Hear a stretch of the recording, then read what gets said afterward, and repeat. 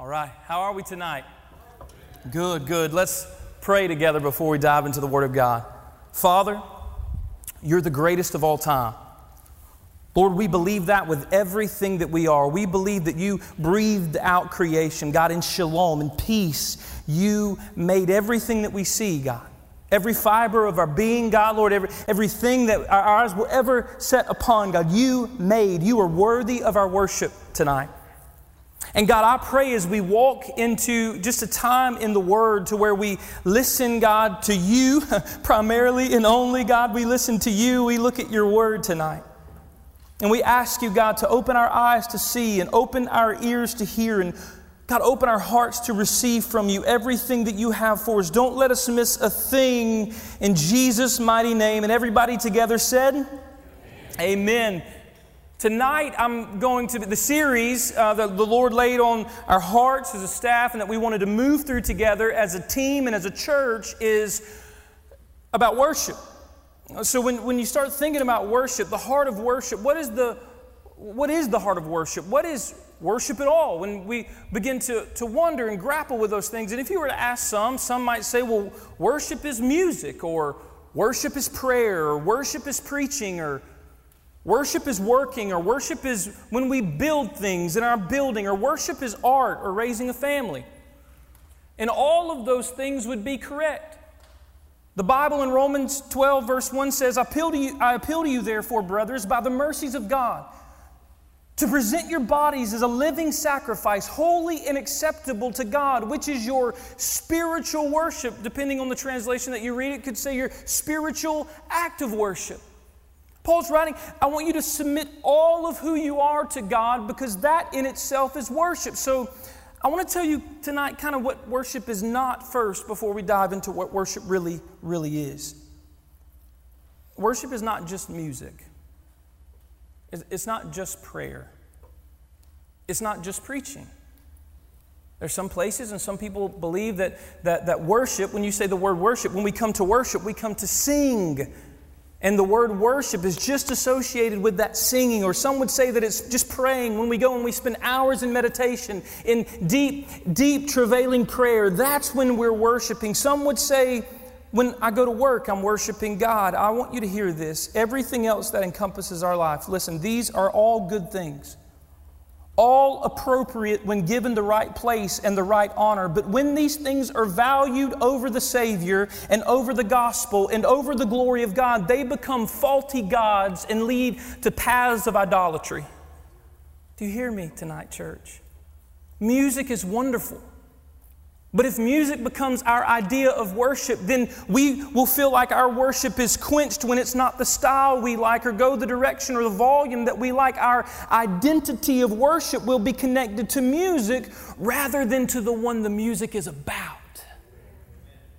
See, that's why worship can't just be music. It can't just be preaching because some preachers are pretty bad.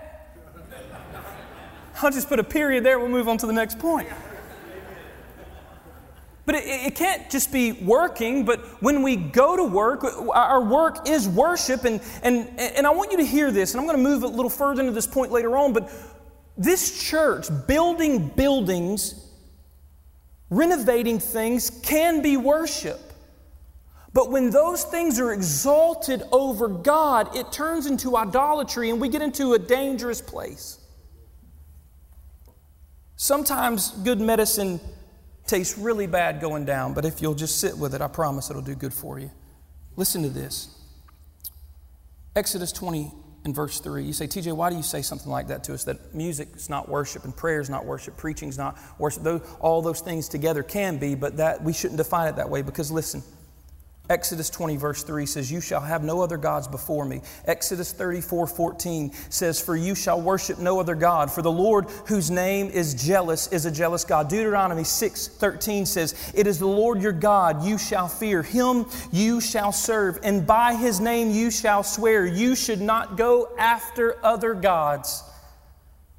When we put music or the preacher or the work or buildings or art or raising a family as our sole aim, the sole aim of our affections, what we are really doing is putting all of our stock and all of our love and all of our vitality into things that were not created to be worshiped.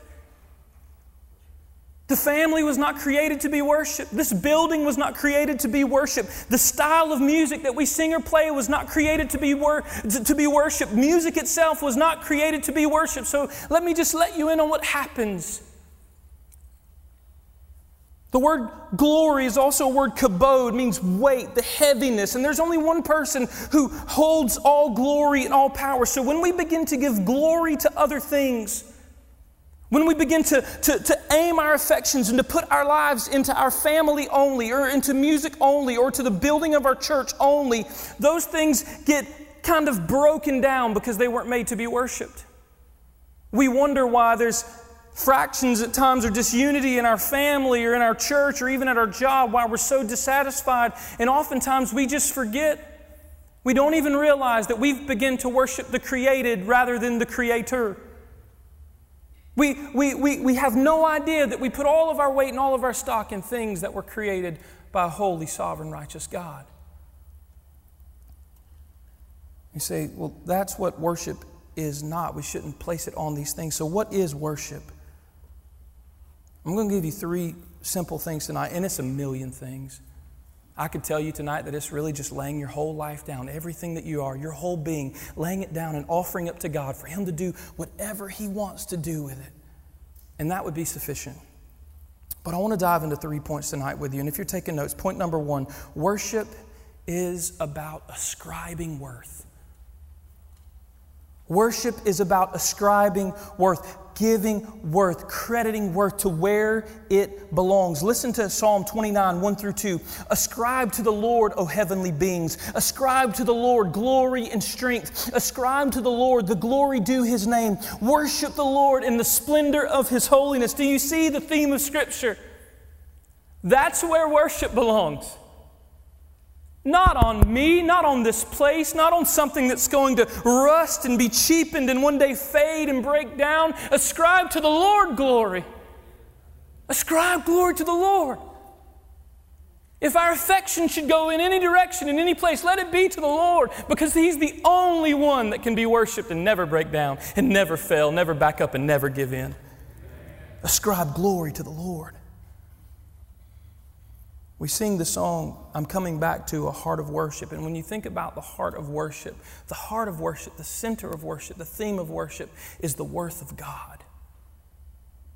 The heart of worship is the worth of God. He's worthy and He's mighty. Listen to this. He is worthy because He is, was, and has always been. And He is the same yesterday, today, and forever. We worship God not because of what we gain from Him, but simply because who He is. We don't worship God because He blesses us and benefits us to live in a free country. That's not the source of our worship. We don't worship God because He blesses us and pours out sometimes financial or health benefits and blessings. He heals our bodies. He does those things. Those aren't the reasons. That's not the core, the heart of why we worship Him. We worship Him because He's the only one worthy to be worshiped. If there are no finances and if the health fails, if the church crumbled, He would still be worthy of worship because He's God. If everything that we know and hold dear faded or was taken from us, He would still be worthy because He is the same yesterday, today, and forever. He's worthy because He's the Creator, the Sustainer, the Warrior, and the Comforter. You say, TJ, are you sure? Let's listen to what he has to say. Genesis 1:1. In the beginning, God created the heavens and the earth. Psalm 54:4. Surely God is my help. The Lord is the one who sustains me. Exodus 15:3, the Lord is a warrior, the Lord is His name. 2 Corinthians 1:3 through 4, blessed be the God and Father of our Lord Jesus Christ, the Father of mercies and all comfort, who comforts us in our affliction so that we might go and comfort others. He is the Creator, the Sustainer, the mighty warrior, and the Comforter. That's why we worship Him. That's why we ascribe worth to Him. That's why we bow down. That's why we raise our hands. And you say, TJ, you look a little foolish. It might help if you would sometimes.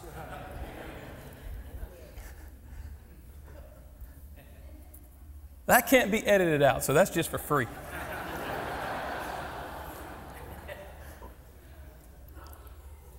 And because He's faithful, not only is He creator, not only is He comforter, not only is He a mighty warrior and our sustainer, but He is faithful. 2 Thessalonians 3:3 says, but the Lord is faithful, and He who strengthens you, He's the one who strengthens you and protects you from the evil one.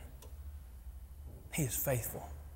So listen, when life doesn't go the way that we planned, or when church doesn't go the way that we planned, or work doesn't go the way that we planned, or music doesn't go the way they're planned, just list those out.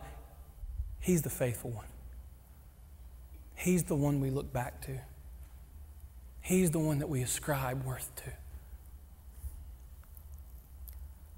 And I want you to hear this. I'm going to read this, and I want you to hear my heart. We worship God because He's God and because we are not. He is the only one who fully satisfies and redeems. Therefore, we use music, not because we worship a certain style, but because music is a gift that lifts up the story of God and the glory of God in the gospel. Amen?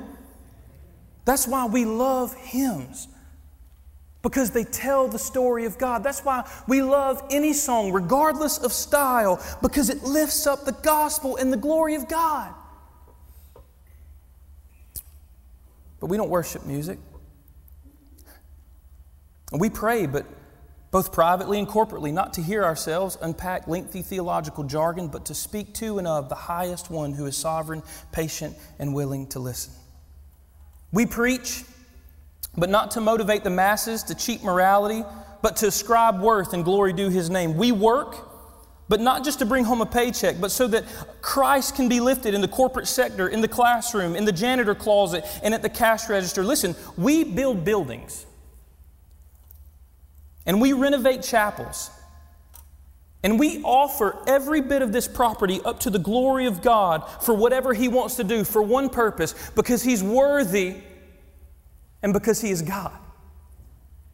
Not because we own this place, not because we pour tithes in here, not because this place is ours. Listen, the desire of God is that we would open our hands up and say, God, this place and everything that we have is yours. Please, we don't want the worship. There was one time who, in the course of history, he looked at the throne of God and he thought, you know what? I think I could be worshiped.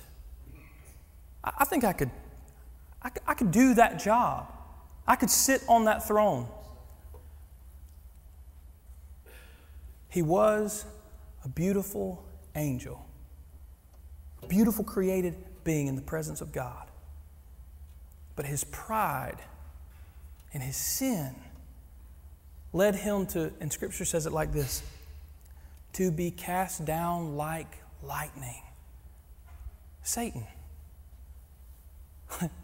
Ascribing worth and glory to our personal preferences or our wants ends badly. I don't advise a conversation with the devil, but if you were to have one, he would probably say, at the end of time, the worst decision I ever made was thinking that I could be worshiped, thinking that my wants could be worshiped. So hear this.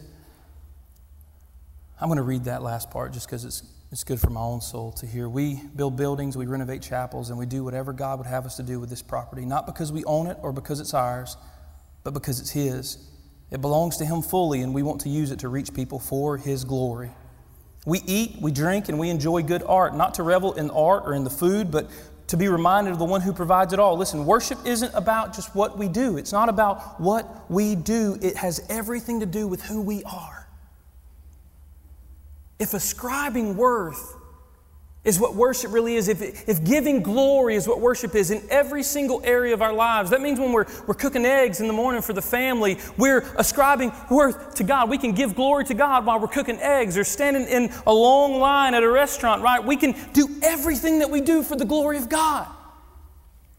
That means that our cooking and our life and our eating and our buildings and our renovations and our music and our prayer and our preaching is not wasted because it's directed to the only one who can save. Man, He's worthy. Worship is letting go of our preferences, our personal agendas, and our wants so that we might together as one church, one family, ascribe Him the worthy and honor due His name. Amen. Amen. Not only is worship, though, ascribing worth. If you're taking notes, next point would be worship is war. And for our hearts to be postured into a place where we would want to give God glory and ascribe worth to Him, we have to make war with our sin.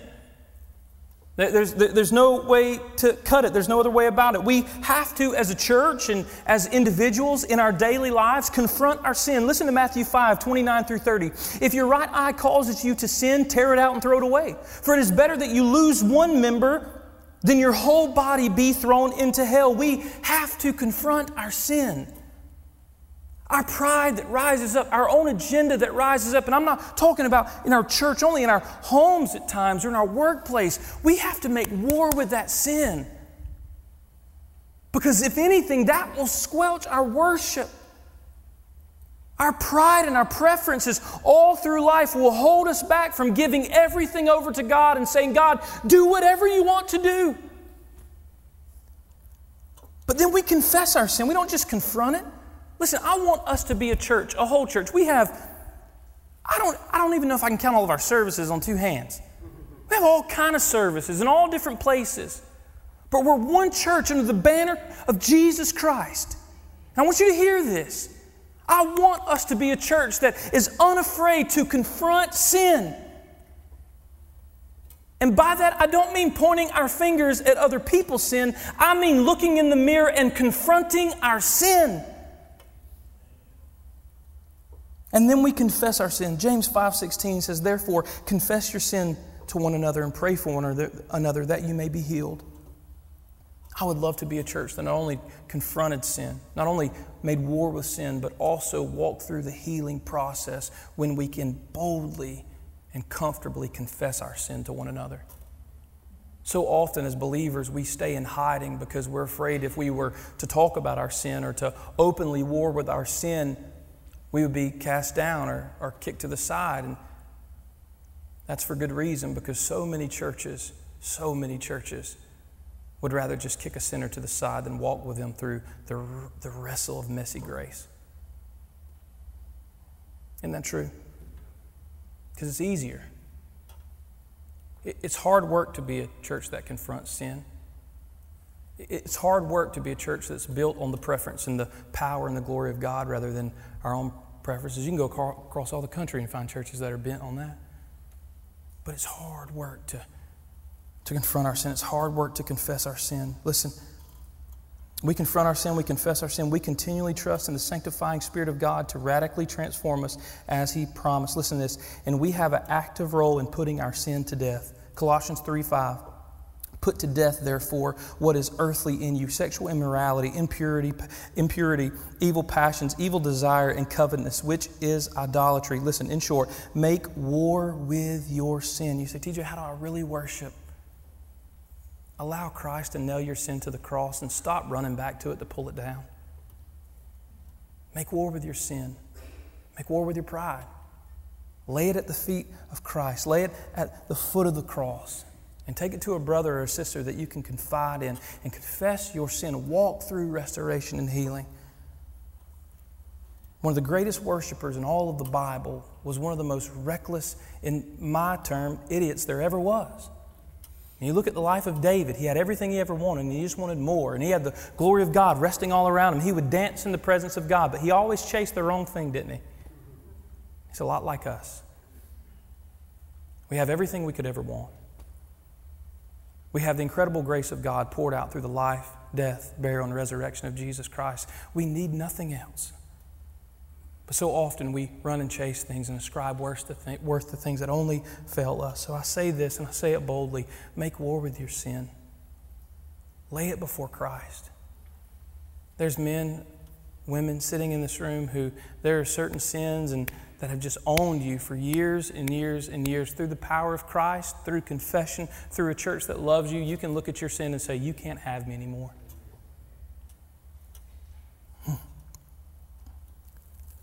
Last point tonight, and I'm going to wrap up here, and we're going to have a time of response.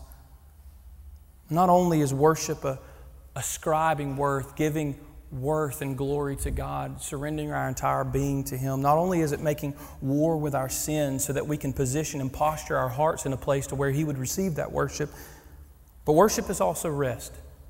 I don't want you to hear this. We rest in the worth of God. We take shelter in the we take shelter and we worship in the shadow of His godness, if you will. He being the sustainer, the creator, the comforter, and the faithful one. The worth of God is the heart of worship. Tonight we have an incredible opportunity. And it's not because it's Monday Night Live, it's because we have this same opportunity every single day. The greatest opportunity is to give up yourself. I mean, to say, you know what, I think I'll just kind of lay me down today. God, my wants, my preferences, my idea. God, I think I'm just going to, I heard it said like this by one theologian. I'll tell this story and then I'm going to wrap up.